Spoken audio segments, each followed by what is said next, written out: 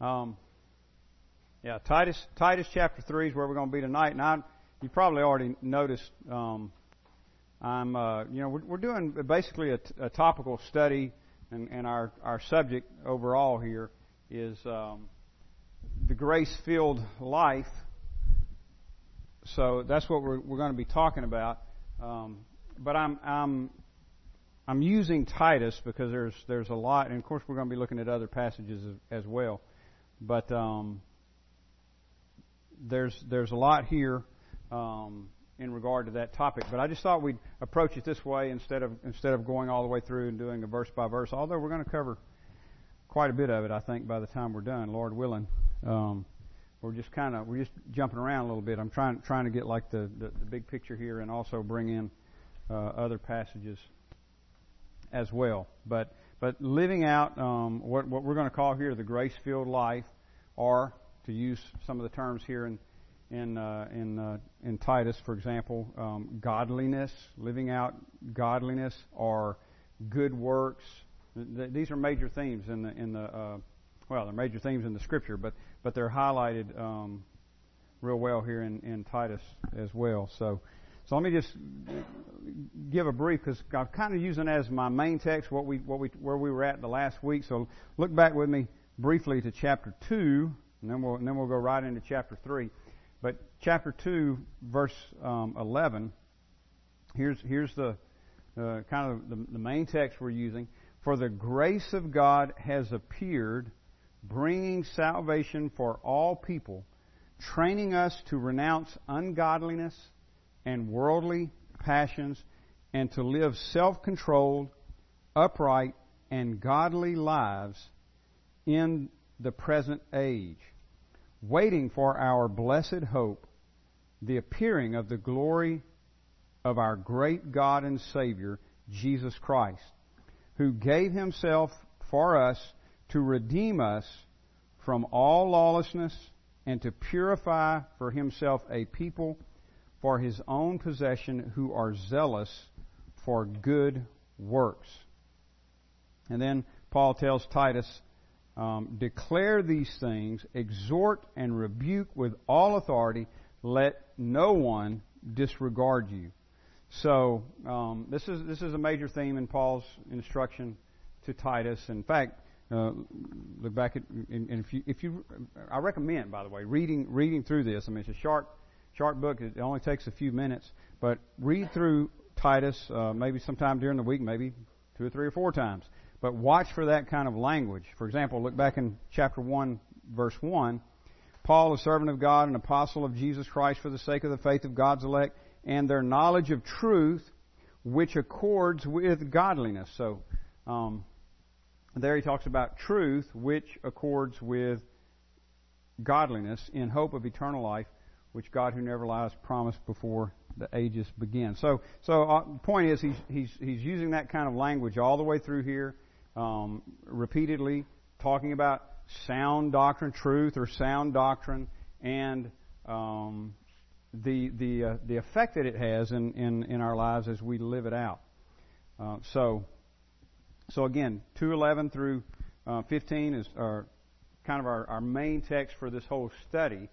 And then I'm just trying to unpack it using not only other parts of Titus, but other parts of Scripture as well. All right, so what I want to do tonight is focus in, and we're still kind of laying a foundation here, but focus in on as our own experience as believers, what the impact that God's grace, the grace of God, as he says in 2:11 there, has had on us. So what I'm looking at tonight and thinking about is remembering the grace of God, all right? Because that's going to kind of lay the foundation as we continue to talk about how it looks, how it is to be graceful. Now, when I say graceful, I'm using 2 L's on the end of that, so I'm not talking about dancing around or moving, flowing when you move or something like that. Graceful. I'm talking about being graceful, because if we really know experientially, the grace of the Lord Jesus Christ, the grace of God through the Lord Jesus Christ, if we really know God's grace experientially, then that's going to have a profound effect on how we live, how we conduct ourselves. That's why Paul talks about truth, for example, that accords with godliness. It's in harmony with godliness. It's consistent with godliness. Godly living. What is godliness? Real simple, I think, description to me that I like, and it's almost the same word. But you just think of it this way: God-likeness. God-likeness. So that's what the Paul here is calling us to do, to live like God. That is to put on display for the world the character of God, the grace of God. Live like God. Mimic God, Paul says. All right, so, for the grace of God has appeared, bringing salvation for all, training us to renounce. We'll come back to that later, Lord willing. Training us to renounce ungodliness, worldly passions, and to live self-controlled, upright. So that's where we're going with it. Now look down at chapter 3. As Paul is instructing Timothy, or Titus rather, along these lines, and how to teach these things and how to exhort the people under his care, he says, chapter 3, verse 1, remind them to be submissive to rulers and authority. Now, some of these things right here, I'll just in verses 1 and 2 here. This again will be stuff we'll come back to, but we need to look at it now just for context. Remind them to be submissive to rulers and authorities, to be obedient, to be ready for every good work, to speak evil of no one, to avoid quarreling, to be gentle, and to show perfect courtesy toward all people. All right, all of those are ways that the grace of God works in our lives, works through us. So if we're living a grace-filled life, then the whole idea is this: we're going to be gracious in our conduct toward others. I mean, it's going to affect every relationship, and that's what godly living does. When Dr. Brand was here last week, he talked some about the monastic movements over the centuries. Well, what they do in monasteries. I mean, they're basically isolating themselves from the world, supposedly to have greater, more intimate fellowship with God. In other words, so that they can live a more godly life, a more spiritual life. Well, to me, I look at the Scripture, and that's just that way of doing it. Sorry about that. That way of doing it is just a foreign concept. We're not called to isolate ourselves so that we can be spiritual. Live in a godly manner. We're supposed to live godly right out in the open in the world, right? And more specifically, it has to do with our relationships with other people. So that's why you find so much of this kind of practical instruction in the Scripture on how to relate, whether it be to workers to bosses, or wives to husbands, and husbands to wives, or children to parents, or parents to children. There's always these practical instructions of how to be godly in relationships. So that's kind of where we're going. Now let's look again here at chapter 3, verse 1. Paul says, remind them to be submissive to rulers. So there's a good practical instruction. To be obedient, to be ready for every good work, to speak evil of no one, to avoid quarreling, to be gentle, and to show perfect courtesy toward all people. Now, here's what I want to key in on. For tonight, this verse 3, 3 and 4, and 5. For we ourselves were once foolish. Now, Let's put some emphasis here on that word for. I mean, this is going to be a reason clause, reason statement. Now, like I said, the things that precede that I want to come back to later. I'm doing it in reverse order here. So Paul's saying, here's how you are to instruct them to live. Be submissive to rulers and authorities, to be obedient, to be ready for every good work, speak evil of no one, no quarreling. And then he gives a reason for. Or you could paraphrase, for this reason, or because.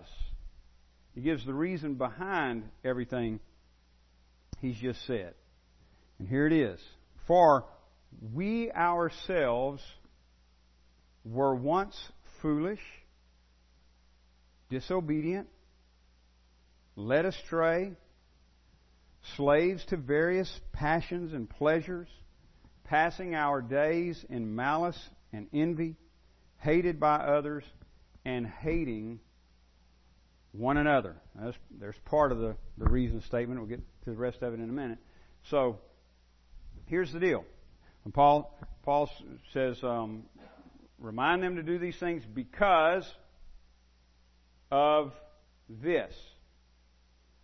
And he's essentially saying to us, or talking to us about who we were. He's talking to believers about who we were. In other words, do this, be submissive, be obedient, be ready for every good work, speak evil of no one, avoid quarreling. Why? Because you were just like them. People that are out in the world that are not doing these things that he's describing here. You've been delivered. We'll get to that in a moment. Brought out, but this is your past. Verse 3. This is my past.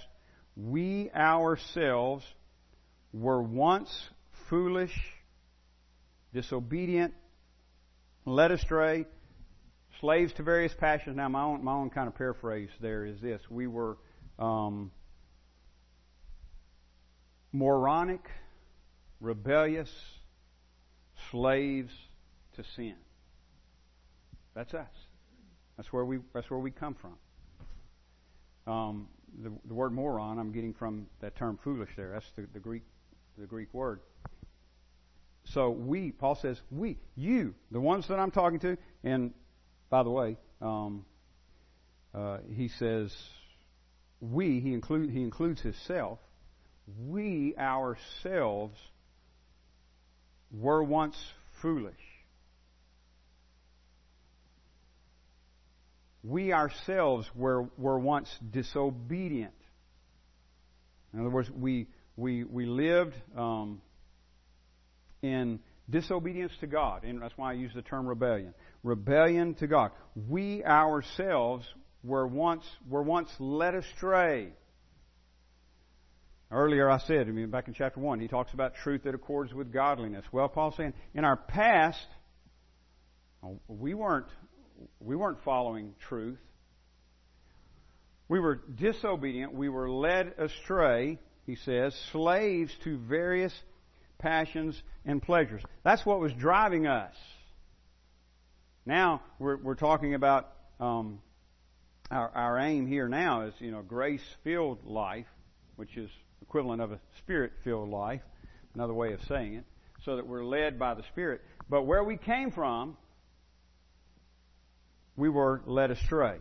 We were rebellious. We were foolish. And that's our past.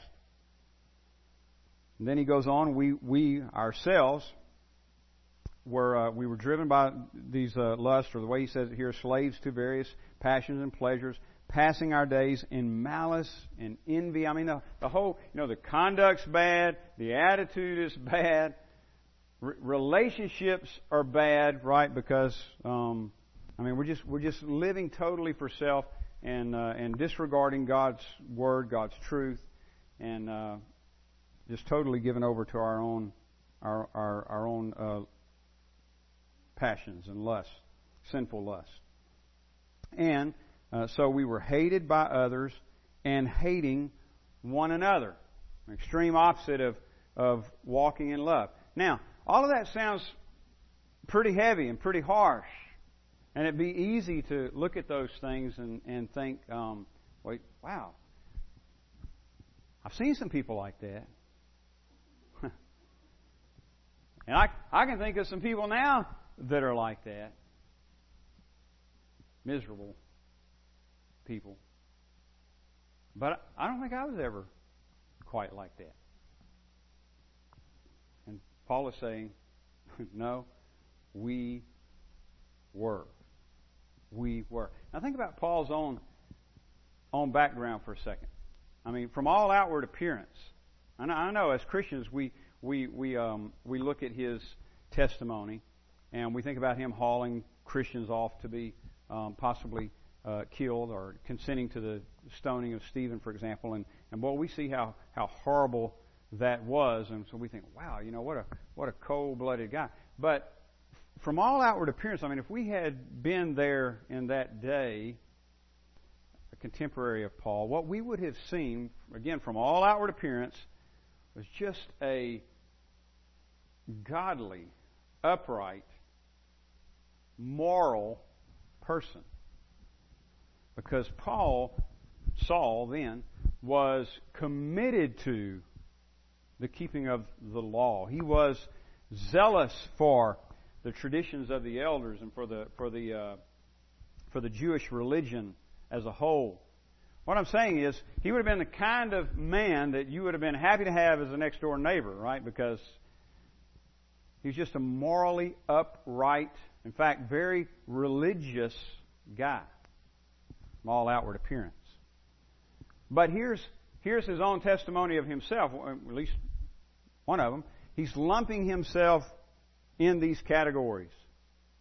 He's saying, this is where I came from as well. I mean, he's putting himself right in there with all of these pagans that he's talking about or to through Titus. And he just lumps himself in with them.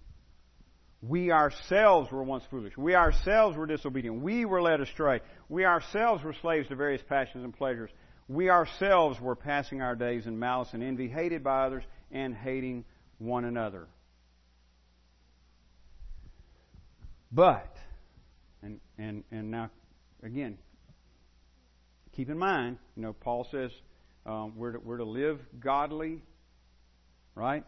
We're to, in the way he says it in verse 1, I mean, these are just some of the practical ways that this plays out. Living a grace-filled life, be submissive to rulers and authorities, be obedient, be ready for every good work, and so on. So Paul says, here's how we should be acting. Here's what I want you doing. And now remember, down here in verses 3 and 4, we're in the reason statement. In other words, why should it be that way? Because we ourselves were once foolish, disobedient, led astray, slaves to various passions and pleasures, passing the days in malice and envy, hated by others and hating one another. But, so now he's going to draw a huge contrast here. I mean, he is shining the spotlight on this contrast. This is who we were. No different from everybody else. Essentially. Now, I know, you say, well, there's people out there who have committed murder, and I haven't actually committed murder. Well, that's different, isn't it? I mean, I'm not quite as bad. Well, essentially, no, there's no difference. In other words, we're all dealing with the same sin nature. It doesn't manifest exactly the same way in every person. But we're all, before Christ, we're all living totally for self, given over to the sin nature. So Paul says, there we were, no different from anybody else, but, verse 4, when the goodness and loving kindness of God our Savior appeared, He saved us. Or, again, to paraphrase the way I like to say it, He rescued us. He rescued us. I mean, that's what the word means. Or you could say delivered. He delivered us.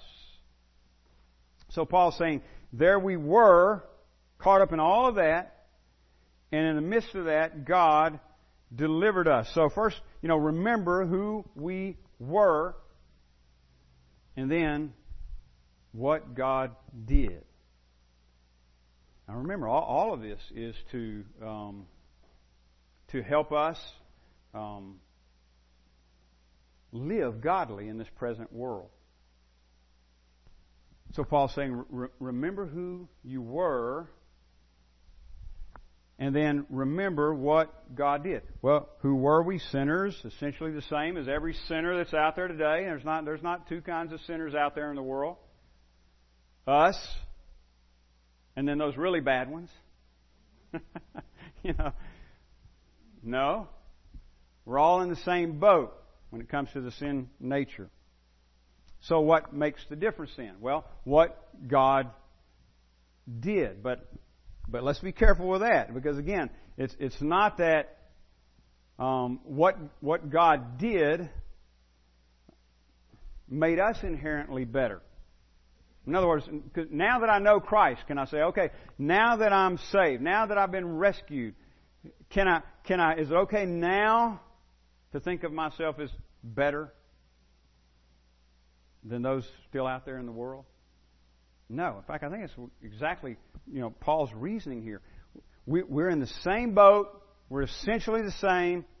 The only reason we're not still out there is because of God's grace. In fact, he says it this way in verse 4. But when, this is who you were, but when the goodness and loving kindness of God our Savior appeared, He saved us. Now, that word appeared, we've already seen that. In fact, I'm going to show you a couple places. Look back at chapter 2, verse 11. For the grace of God has appeared, bringing salvation for all people. Now, I think the main thing, of course, Jesus came. We talked about that last week. So there you've got the ultimate display of God's grace in the person of Jesus Christ. But I think the main thing Paul has in view here is the gospel message. In other words, how did the grace of God come to you and I personally, or as a church? I mean, he's talking to a body here. But how is it that the grace of God appeared to us? Well, it was through the preaching of the gospel. I mean, we had to hear the word. So, as he says here, when the goodness and loving kindness of God our Savior appeared, He saved us. Look back in chapter 1 again.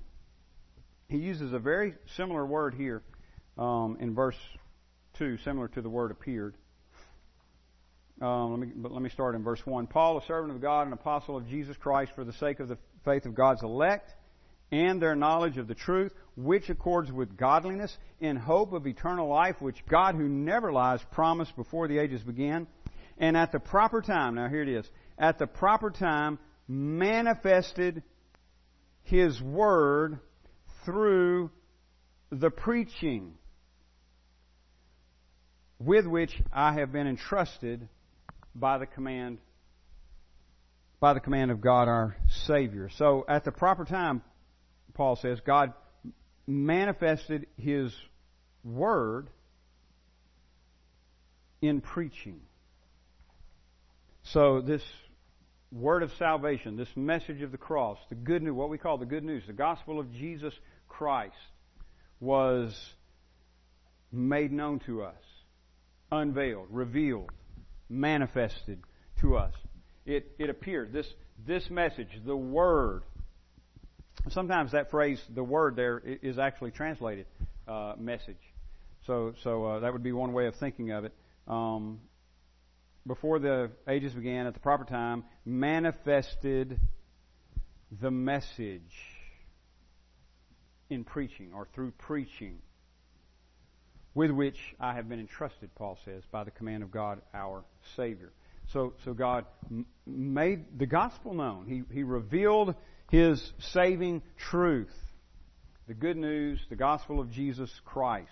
The grace of God has appeared, bringing salvation for all people. Or, the way he says it in chapter 3, verse 4, when the goodness and loving kindness of God our Savior appeared, He saved us. That is, God rescued us, delivered us. Now, let's read on. There's a comma there. After He saved us, And he goes on. In fact, this is actually reversed in my my translation here.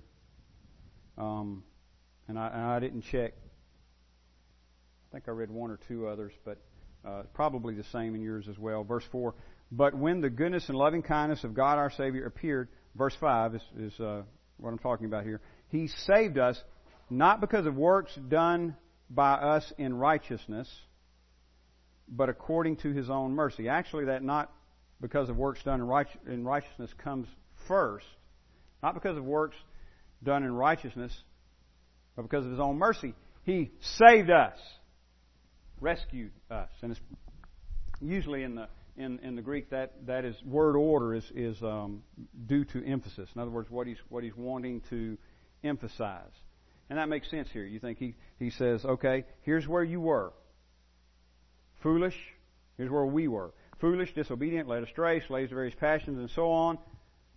But when the goodness and loving kindness of God our Savior appeared, not because of works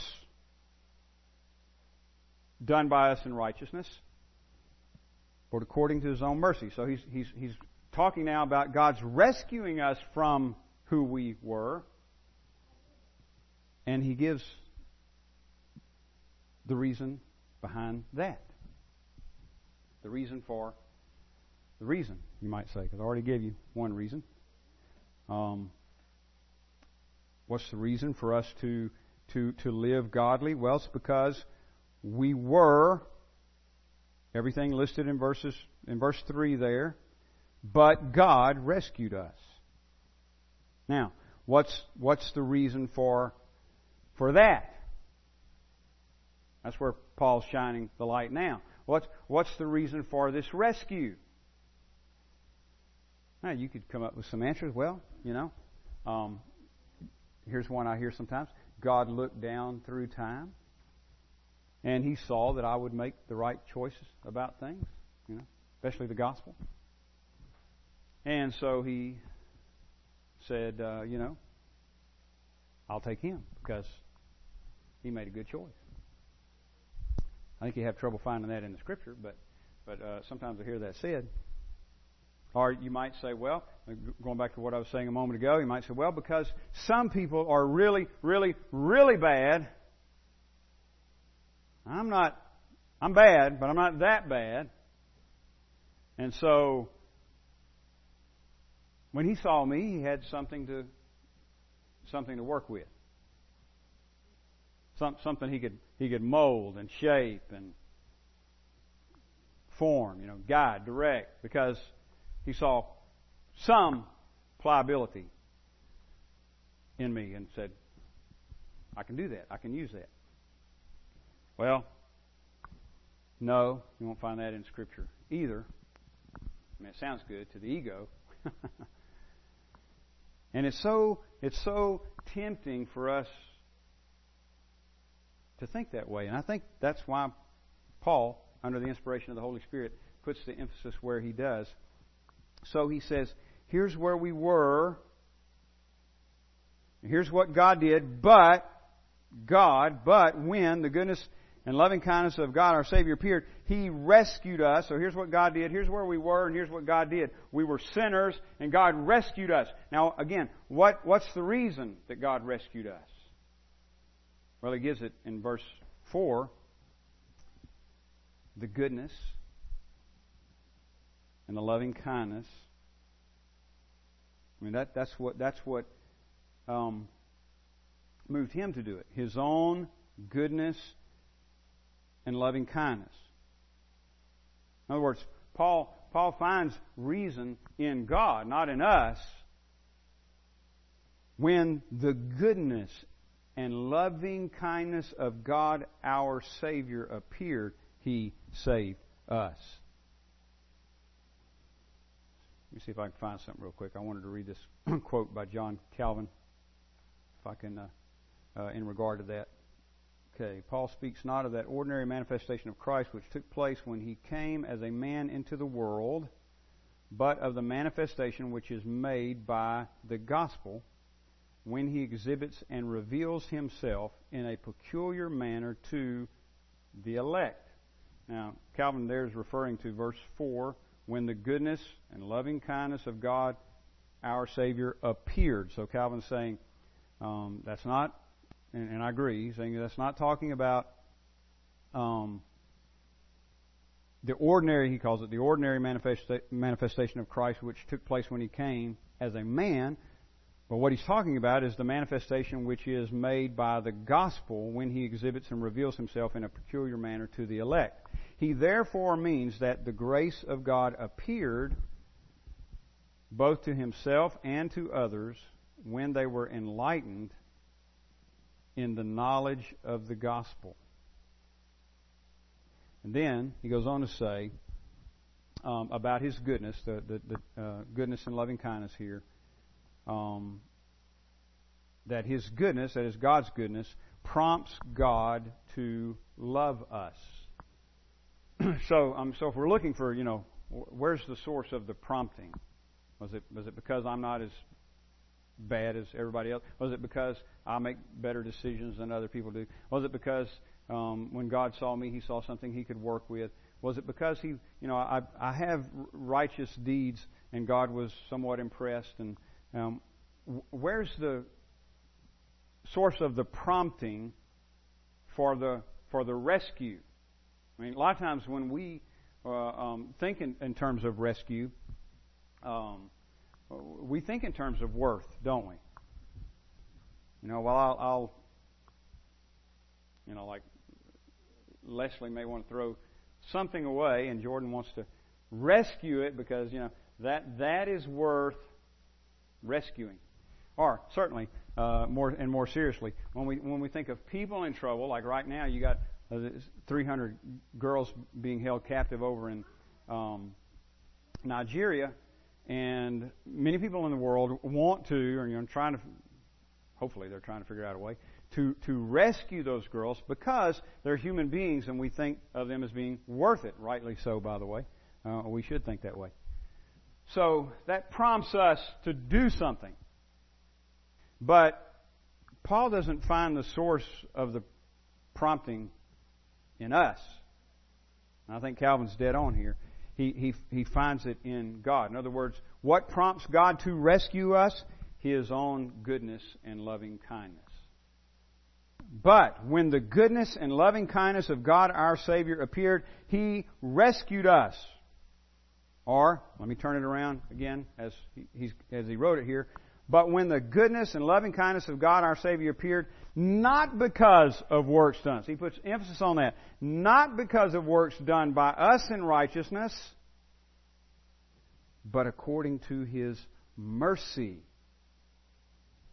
He rescued us. How did He do that? By the washing of regeneration and renewal of the Holy Spirit.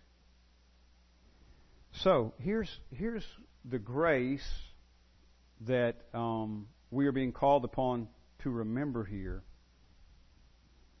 And remember, last week I defined it as grace as being the bestowal of God's benevolence, right? The bestowal of God's benevolence, and it's totally undeserved, just like we've been talking about here and we talked about last week.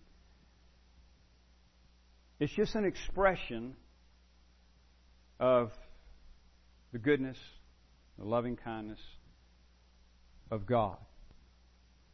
So it is not, and this is what point Paul is driving home here, it is not because of works done by us in righteousness. But there's the contrast. So it's not by our righteousness, but it is according to His own mercy. In other words, Paul's saying it's not according to our righteousness, our works done by us in righteousness. It's according to His mercy. It's totally undeserved and prompted by His own goodness and loving kindness. So, and then just thinking thinking of being undeserving, all we got to do is go back to verse 3 and look at that description of what we were, foolish, disobedient, led astray, slaves to various passions and pleasures, passing our days in malice and envy, hated by others, hating one another. Nothing there, we might say, to prompt God to act in our behalf. It's just His own mercy out of His own goodness and loving kindness. So it's according to His mercy by, here's the means, by the washing of regeneration. In other words, how does God rescue us out of these things? He imparts life, spiritual life to us.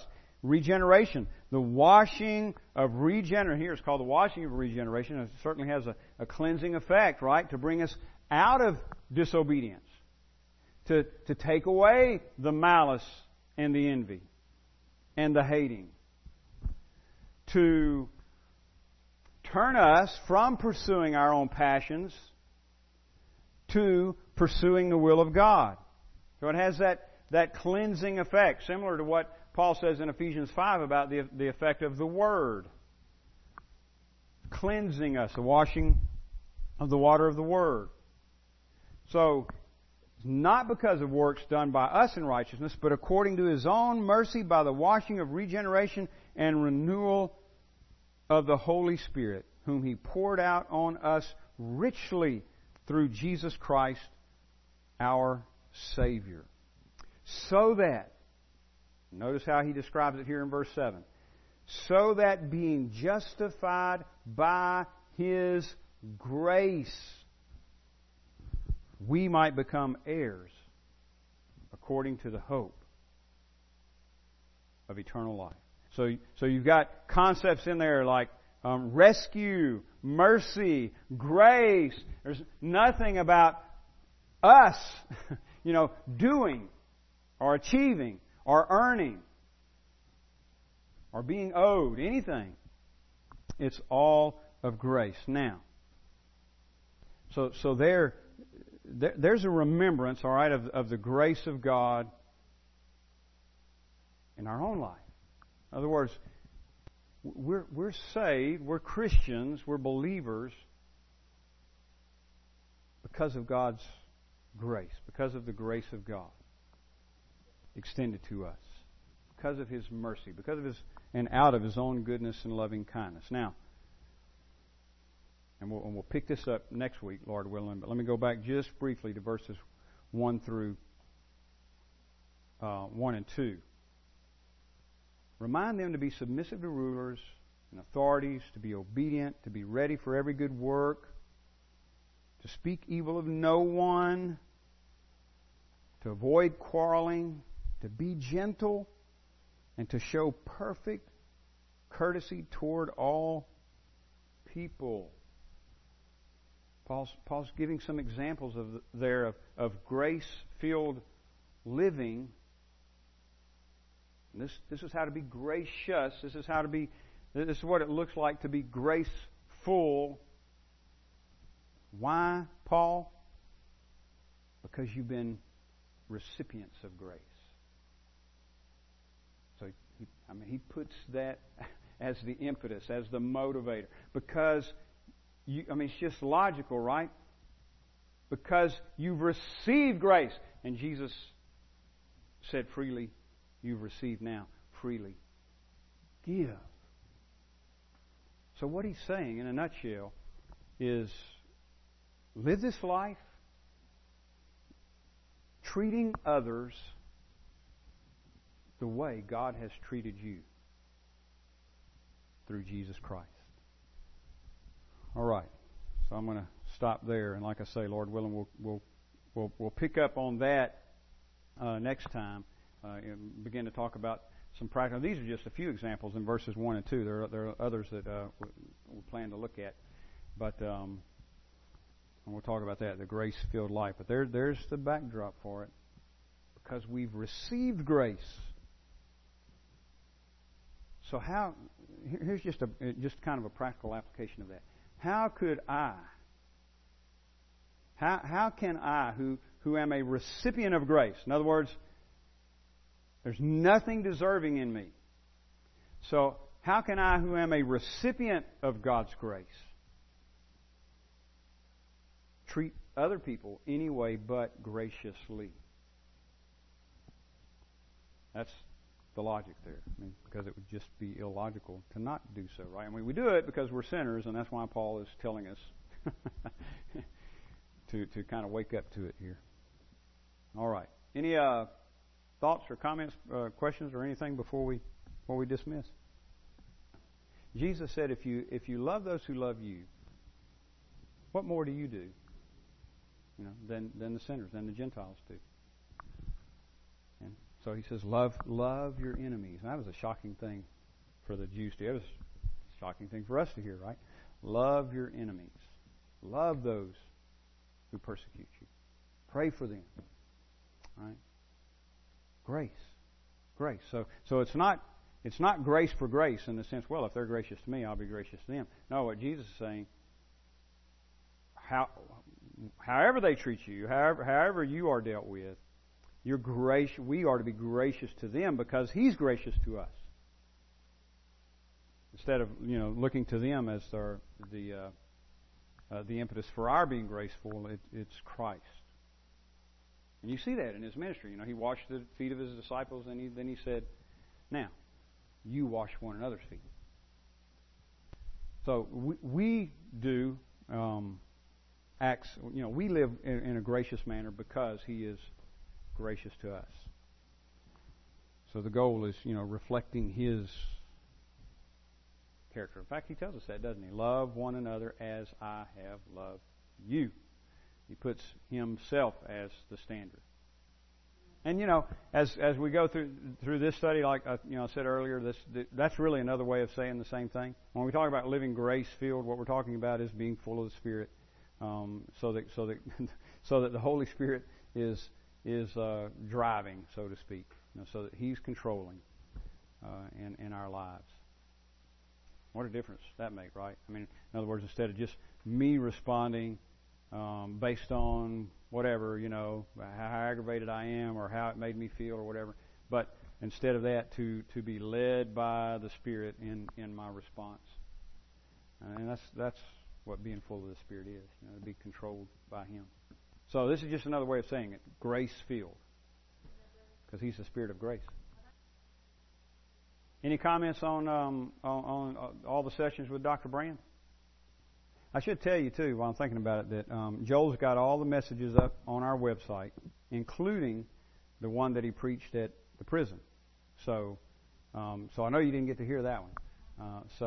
But they're all available on the website, and that one is there also. That one is on the rich young ruler in Matthew 19. So one of the things that I love about the church, well, there's several things, I guess, but about the church history is, for one thing, it just helps us see that we're part of something way bigger than us,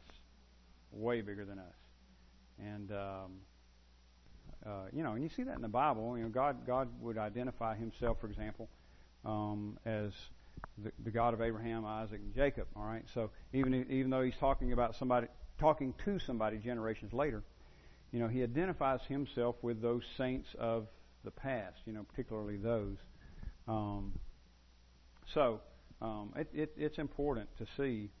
Another aspect, is just providence. You see, when you look at history, you see how God orchestrates things, how He raises up, some individual at a particular time in a particular situation, like Martin Luther, for example, at the time of the Reformation, or John Calvin, whoever. And you see how He raises them up, how things get done, and then other things happen. He raises somebody. So you just see the hand of God orchestrating events in history. So yeah, it's very, very valuable. You see the mistakes made, many of them, and false teaching. A lot of the same false teaching that we're having to deal with today, the church has dealt with centuries ago, and it's helpful to go back and read how these men of God dealt with it, how they articulated truth in the face of whatever the situation, whatever the heresy was, So yeah, it's just very rewarding. God has blessed us with that, a lot of that with that information. A lot of it's available to us. All right. He was. I'll just say this too before we pray. He was very appreciative. I think everybody already knows this, but the flowers that went to his wife. He mentioned that several times because she was floored by it, and he was, and then he also texted me later, and that's what he said about the love. He said the love offering floored me, so that blessed him as well. So just let you know that. All right. Well, let's pray and we'll dismiss.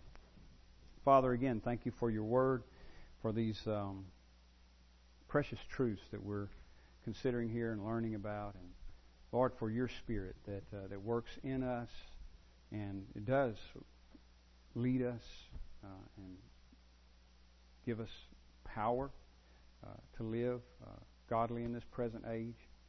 Lord, we just thank you for all that you have done in our behalf and all that you're doing and continue to do. Lord, enable us to honor you. We ask these things in Jesus' name. Amen.